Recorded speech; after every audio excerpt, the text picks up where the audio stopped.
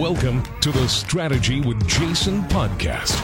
Tune in for everything you need to know to stay in the know regarding the automotive industry. Here's your host, Jason Harris. Hey, what's going on? Podcast Nation, is Jason Harris here, and thank you for joining me in another episode of Strategy with Jason. Today, I have a very famous guest. I'm so excited to talk to this guest. Like, he's shaking his head. Yes, he knows he's famous.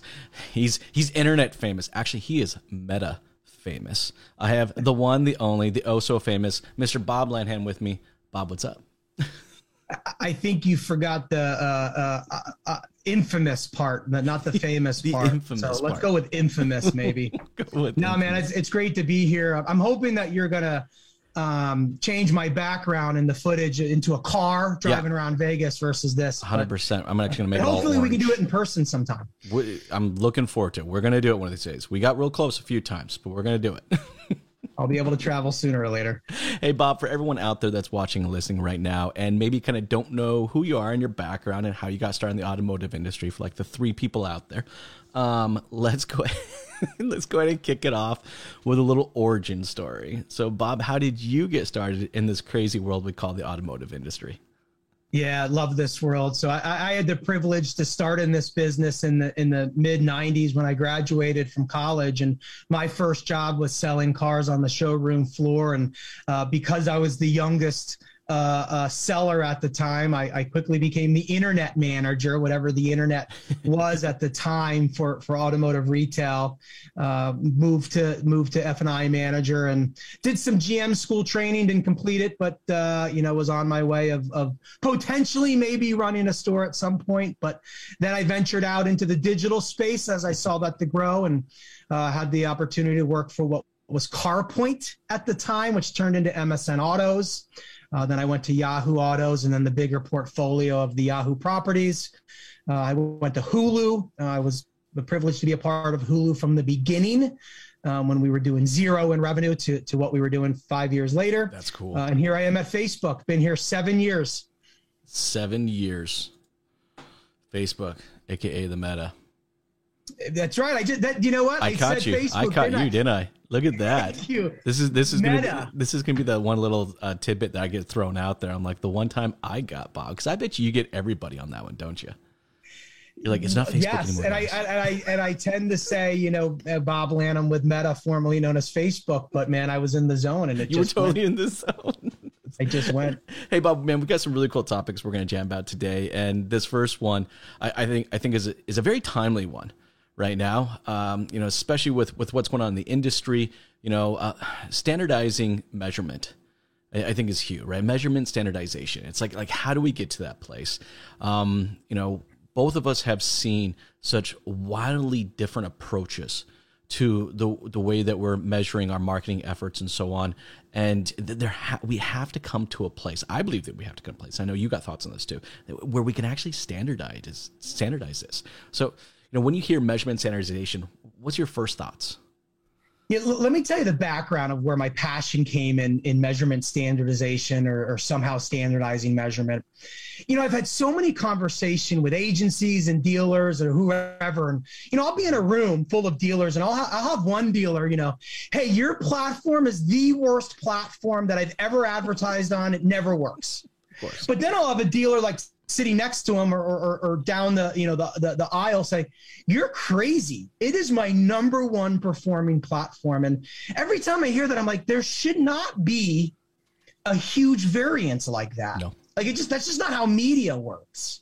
So why is that? And usually when you dig into it, it's what strategies they're running, how it's being measured, how the back end or the tagging is being measured. They're two completely different setups. So you're not comparing apples to apples. You're comparing apples to oranges. And man, I see this every single day. Every single day I still see, well, I run a specific ad unit with Facebook and I'll go into the campaign. I'm like, well, you're not actually running that, right? You're running something completely different. And, I looked at some of the case studies that have come out in the past, some of the more recent ones. And I'm just like, well, how do we know if everything's set up apples to apples to be able to compare it? So, I've had a number of conversations with people in the industry, and we all agree there has to be some form of standardization in terms of measurement and setup to measure, because we have this at the tier 1 level. At the there's the IAB, the ANA, like there's governing bodies exactly that require standardization. I'll tell this one story.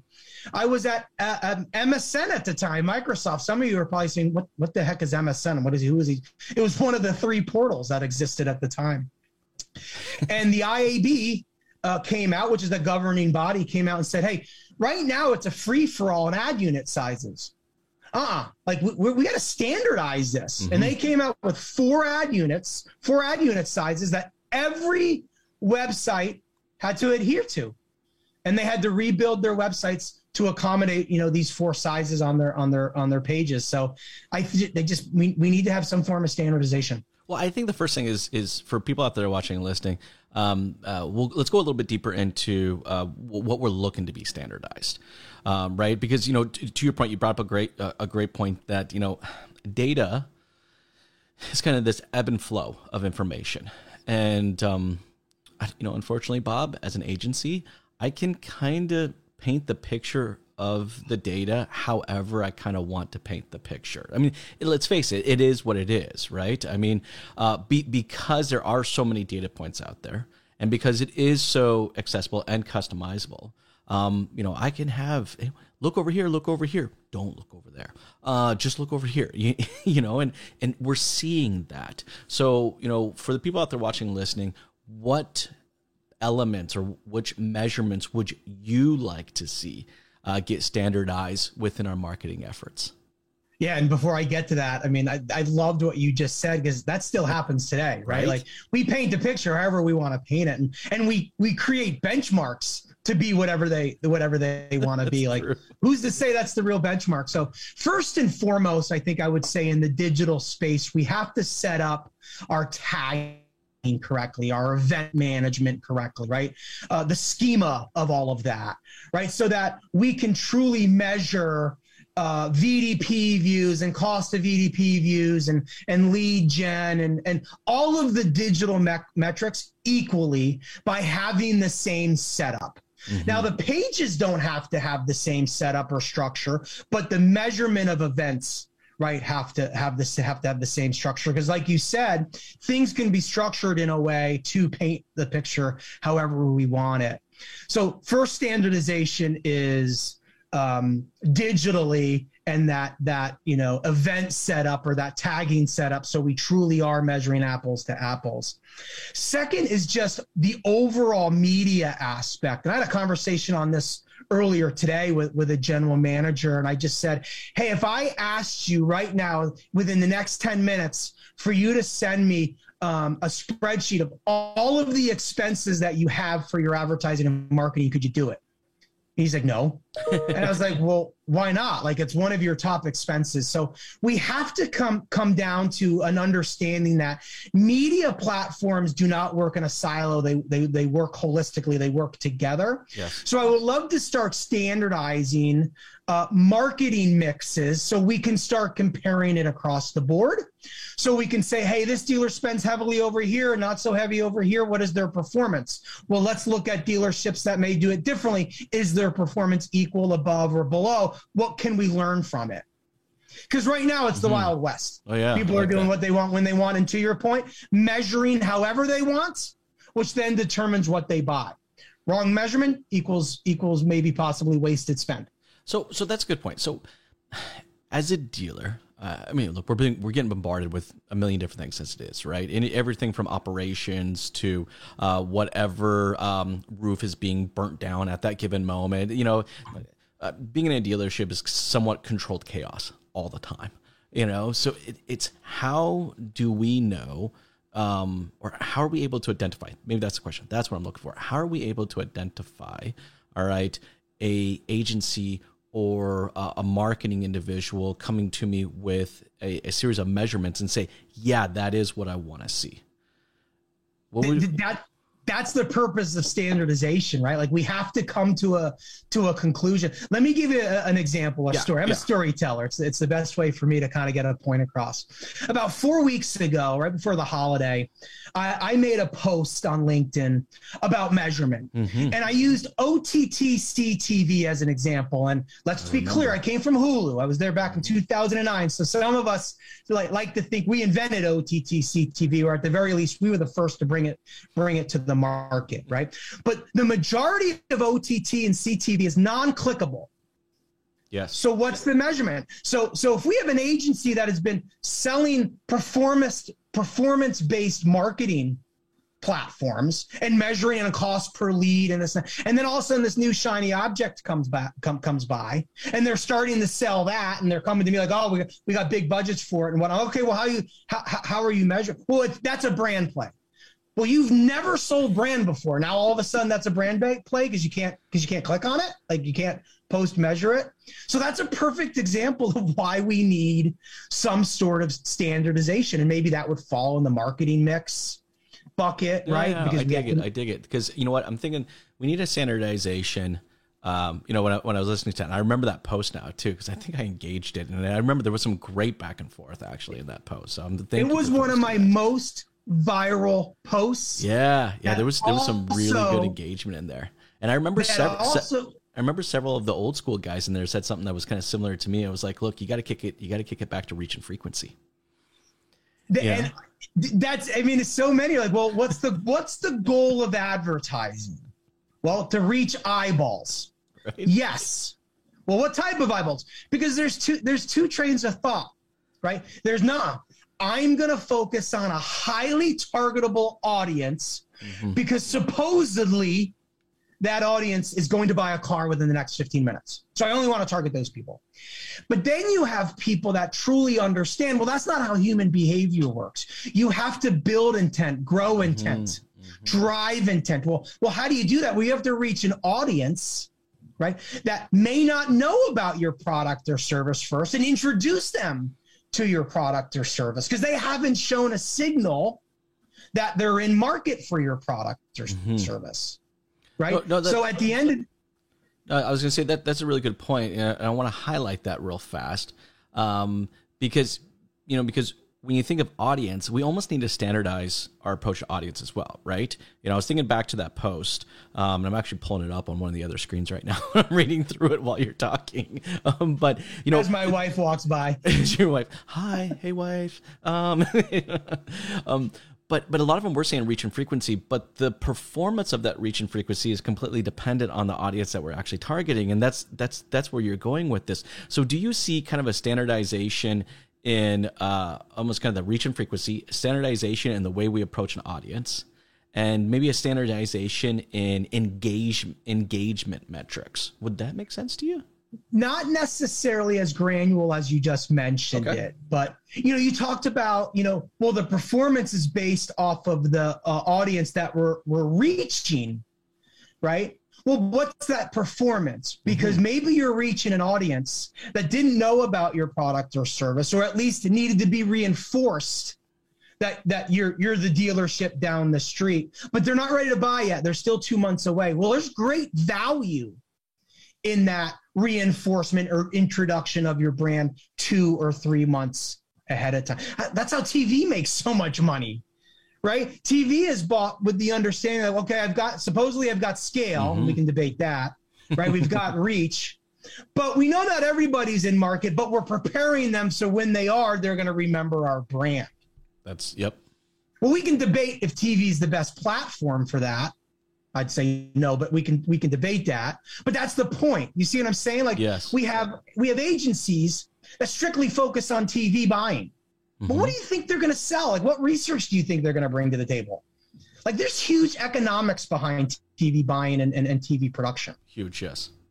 Right? Unlike maybe other platforms where people can't make as much money. Now, I'm not saying that's what drives decision-making, but maybe that's what drives decision-making. I don't know. So to answer your question, I think we need to standardize the measurement of the mix, right? And then because it's digital and we can tag it appropriately, we'll see what role TV had, what role radio had, what role a brand-based Facebook buy had, or a reach and frequency buy had on the overall metrics of the mix. Yeah, we can get that overall one.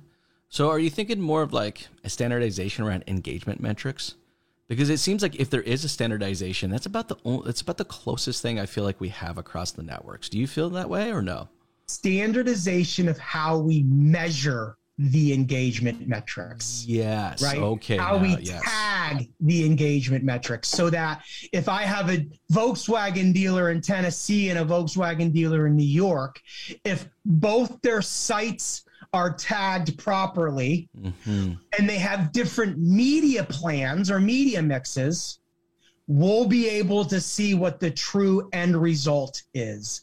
Unlike today, where their tagging could be completely different, so they're getting two completely different end results that you just can't measure against accurately. I see what you're saying. Okay, now I get it. It's because the way that we are structuring the goals or the conversion goals or the events or whatever word you want to use to describe that we're not able to effectively measure the engagement it's required to execute on these quote unquote goals.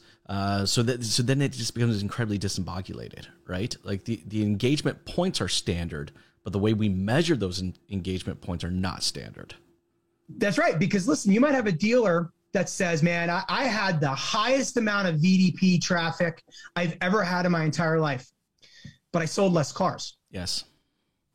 Okay, so what was the point of driving so much traffic to your VDPs? How much money did you spend on that? This is the best way I always equate it. I used to say this in front of dealers all the time.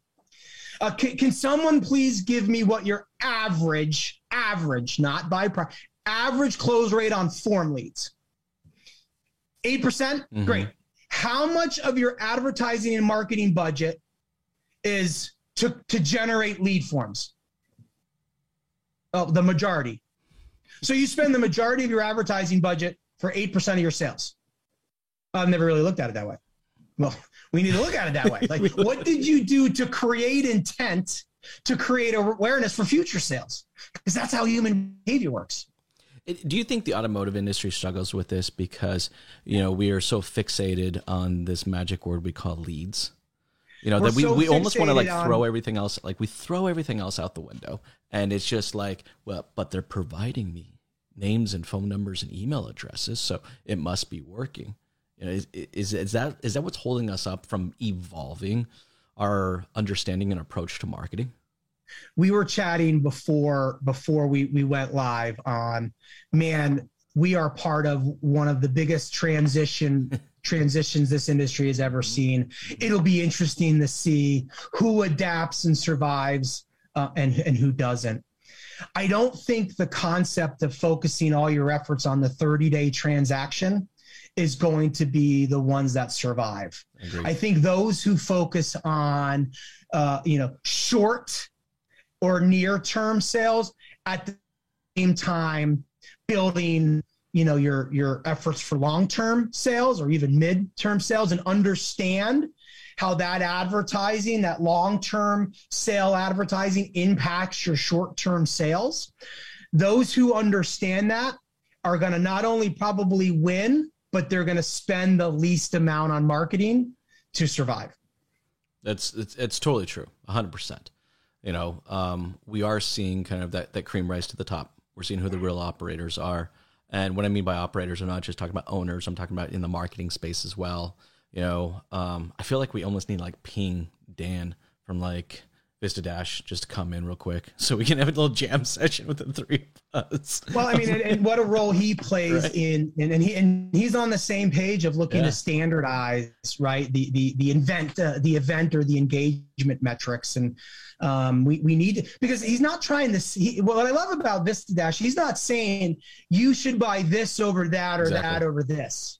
He just wants to provide you an agnostic platform that shows you the data, so you as the Mr. and Mrs. Dealer can ask the right questions and make the right decisions on what you see is working. Now, I would like to up level it one level and say, well, we can't just look at digital in a silo. Yes. Let's take search, for example, right? We all know, or I hope we all know, search captures the intent that is created outside of search. Mm-hmm. How many times have you gone to a search engine and just said, what should I search for?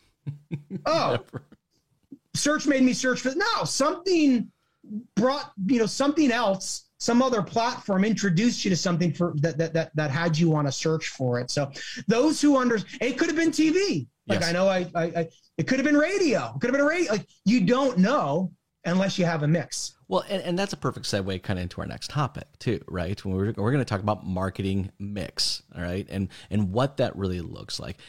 Both of us have been very open and very talkative about, hey, there is no golden ticket. This isn't Willy Wonka, all right? You're not out there unwrapping 100,000 different candy bars so you can find the golden ticket, right? It really is a mix of this, a mix of this. I actually call it the marketing stew.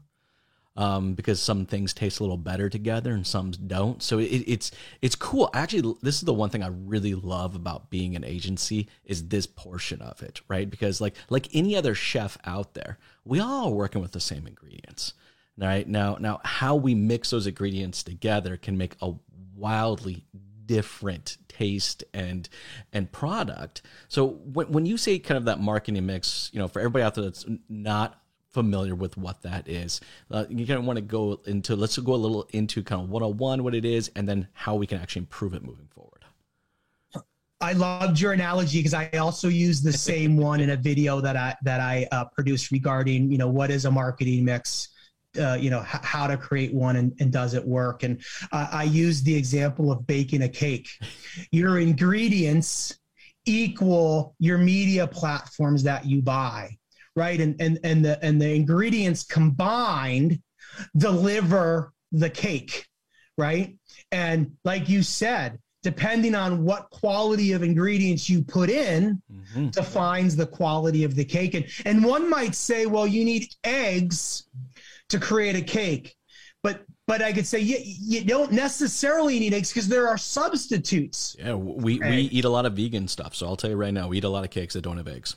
There you go. Now, some may say, well, the replacement of that, I don't like it as much, right? And that could be a media platform that you brought in to replace another media platform that you thought wasn't working. And you realized when you tasted the new cake with the new ingredients, man, it wasn't as good as the old one. But you wouldn't know that unless you had the ingredients mapped out. Right. So let me give you a great example of this. If I was well, I am, but let's say you were a dealer and I'm the media partner coming in and I'm saying, Jason, my name is Bob Lanham. I'm with the best leads company ever. Like, you have to buy me, Jason. My leads are it's going to cost you $8,000 a month. Yep. You're going to say, great. Your first question should be, now, is that $8,000 that I'm gonna spend with you? Is that going to bring me incremental sales that I'm obviously going to at least make $8,000 in profit from? Or are you suggesting that I replace one or two offerings that I'm currently buying? Mm-hmm.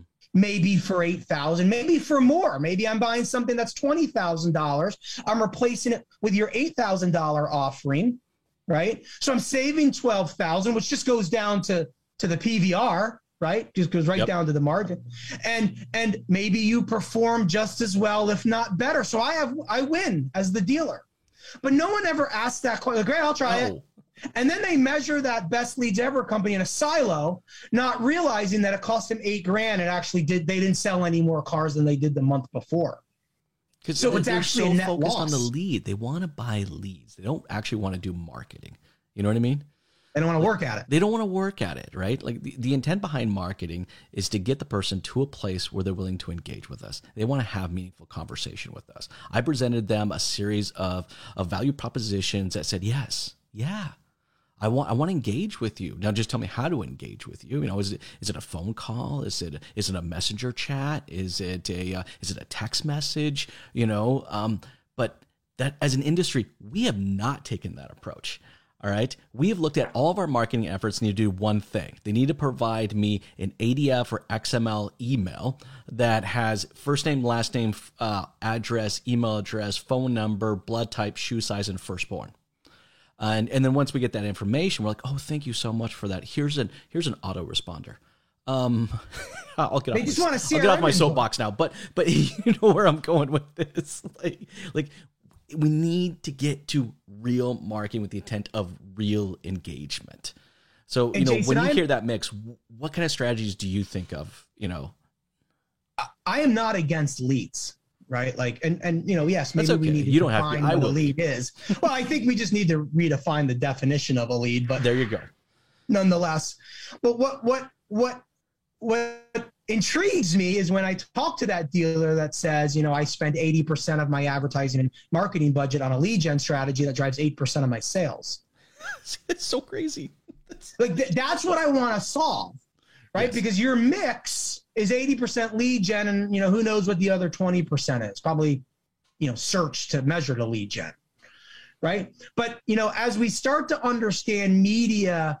How media works, and we compare that to consumer behavior, we have to be introduced to products and services. And it's the meet and greet. Yes. Most important aspect of the physical car sale. 100%. We have to be introduced. We have to earn its trust. I wrote an article for Adweek, and I joked that I bought the $42 can opener, right, from Japan off of an Instagram ad because, man, that ad was fantastic.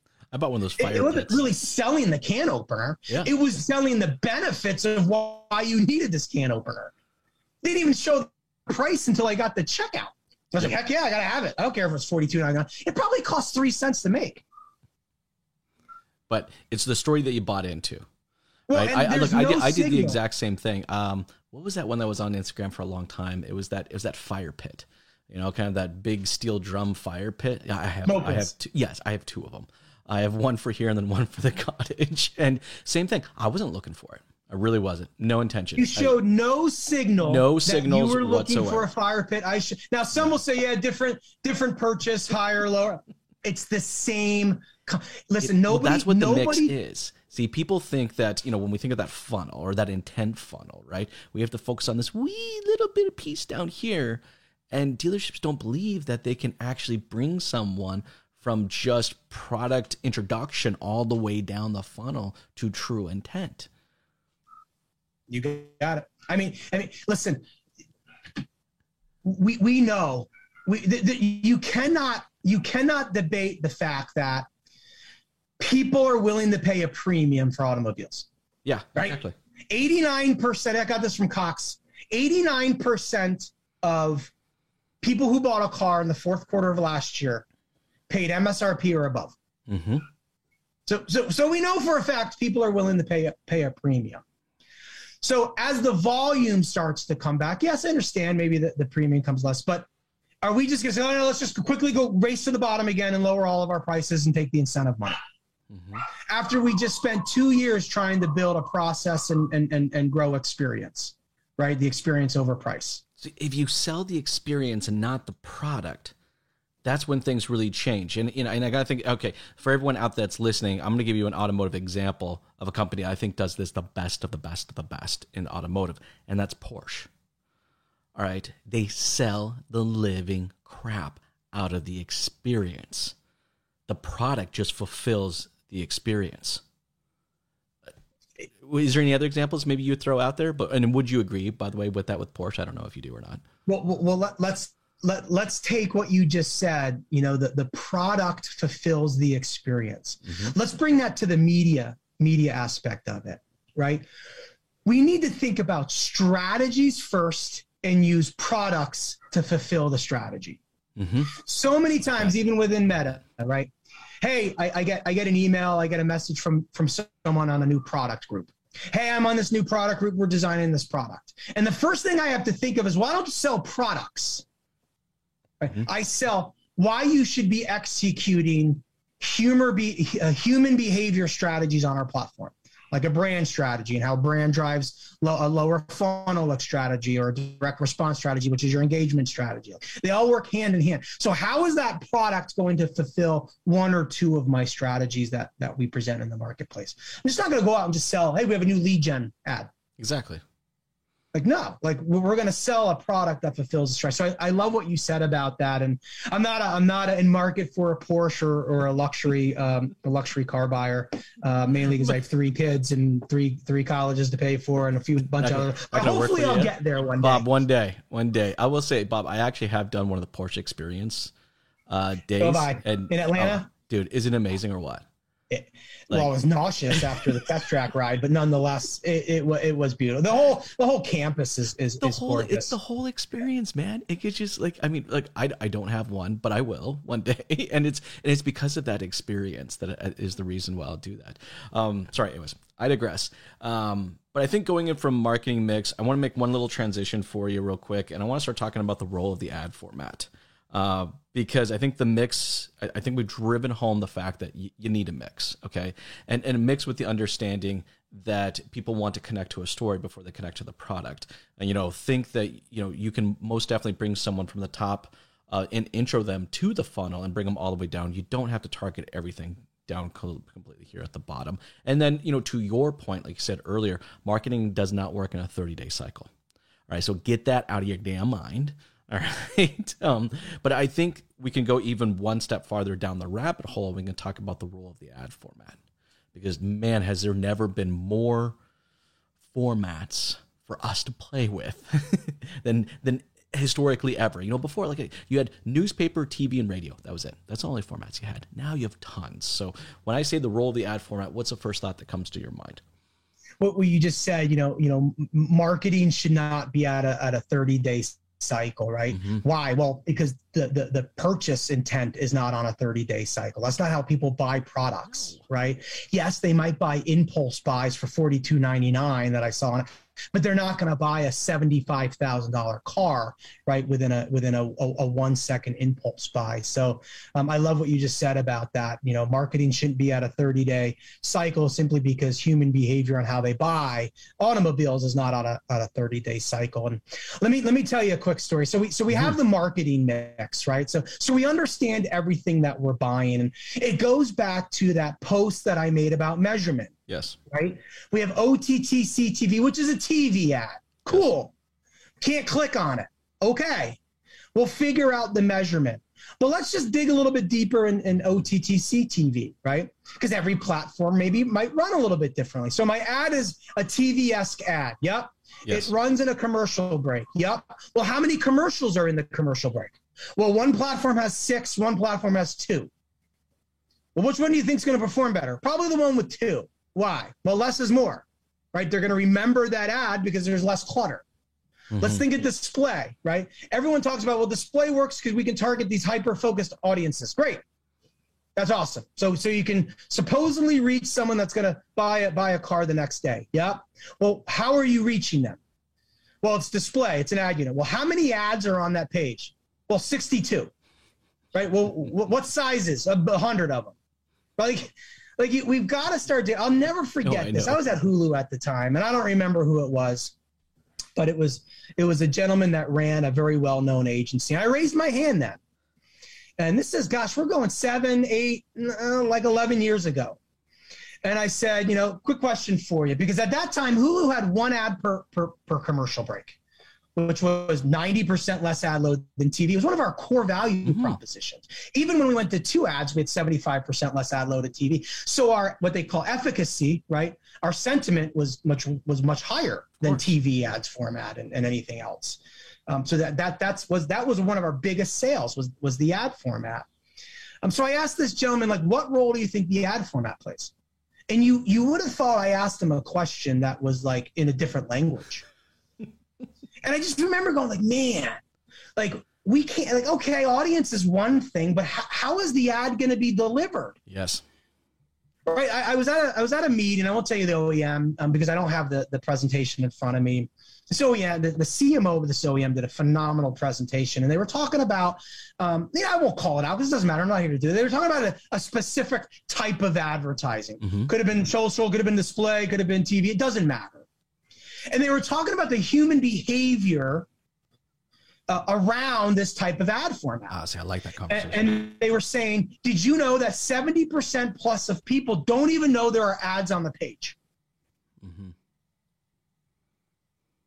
Well, so are we advertising, is the bulk of our money going to a platform or ad format where 70% of people don't know there's ads on? Let's take TV. This stat's been around forever, right? Like 50% of people, when a commercial airs, what do? Look at their phones. Or go somewhere else. Yes, it's true. Go get a snack. So we know this. That's not a new stat. That's what we used to sell at Hulu. Our ads were non-skippable. You didn't have enough time to even do that. You couldn't pause it. I love that stat, by the way. But I love where you're going here, because I think this kind of really ties into that analogy we were talking about earlier of being the chef of your own marketing efforts, right? Is like, look, every ingredient has a role. All right, it brings a sweetness to the dish, it mellows it out, or brings a savory element to it, right? But I think that we have to look at when we're being presented with a new ingredient, all right, what role does that ingredient have within my mix right now, and will it taste good, or am I leaning way too much salt? Not enough sweet, you know what I mean. I don't know. I'm getting hungry, by the way. I think we're gonna have to go eat something after this. Done. But don't you think that's the approach? I mean, the dealerships need to stop looking at sparkly things, all right, and ask themselves, what role does this play in that marketing stew that I'm trying to create, and how can someone tell if the role makes sense for their stew? It's funny, when I made that measurement post, people were like, you don't like OTT, CTV. I was like, I came from Hulu, man. I love OTT. I didn't feel like that at all.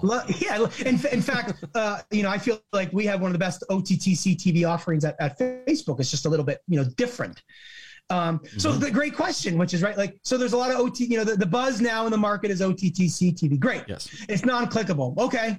I'm going to buy a package. It's going to cost me 30 grand, 20 grand, 10 grand. Great. Are you replacing TV and radio for that 10 grand? Are you just adding the 10 grand to the mix? Like, how do you know if it's working when you can't click on it? Yes. Oh, well, I'm just going to look at the completion rate. Well, they all, have high completion rates. 100%. So it could complete it, but does somebody remember the ad, or do they have to like work through the clutter of the 6 ads that were in that commercial break? Like, we just have to get smarter. Listen, Jason, I've been challenging this industry for 5+ years that I bet the average dealer could cut, not spend. And that's not to take away anything from an agency. That's not to take away anything from anybody, but could cut anywhere between 30 and 50% of their advertising and marketing expense and still sell the same amount, if not more, vehicles. I'm 100% with you on that. And let me, where I tell you, I'm going to let you know real quick where I think they should invest it.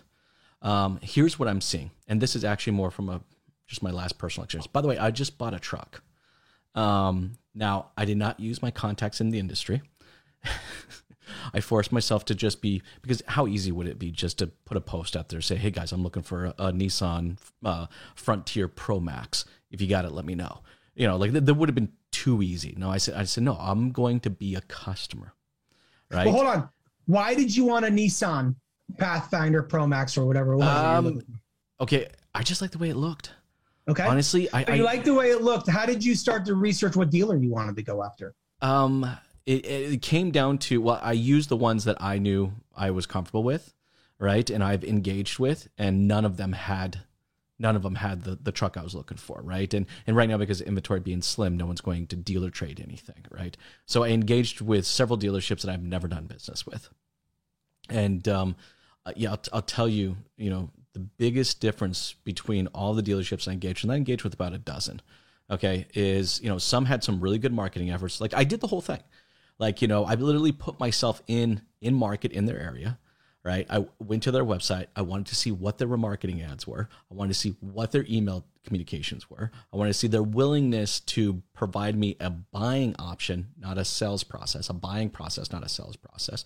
By the way, only like 3 were willing to provide me a buying process instead of a sales process. Like they had to have me show up at the dealership. They had to have me go through these 6 steps to do it. So 12 went down quickly to 3, right? And then out of those 3, the communication was the key, right? So we're talking about all this marketing information, all the marketing strategies, marketing mix, the role of the ad format, and the intent is to get them to engage. And then that's where we fall off. We fall flat on our freaking faces. 12 dealerships that I have had no experience in, so that my name would have never been in their database, and my name's in a lot of dealerships databases because I drive 5,000 to 8,000 kilometers a month and get an oil change every single month.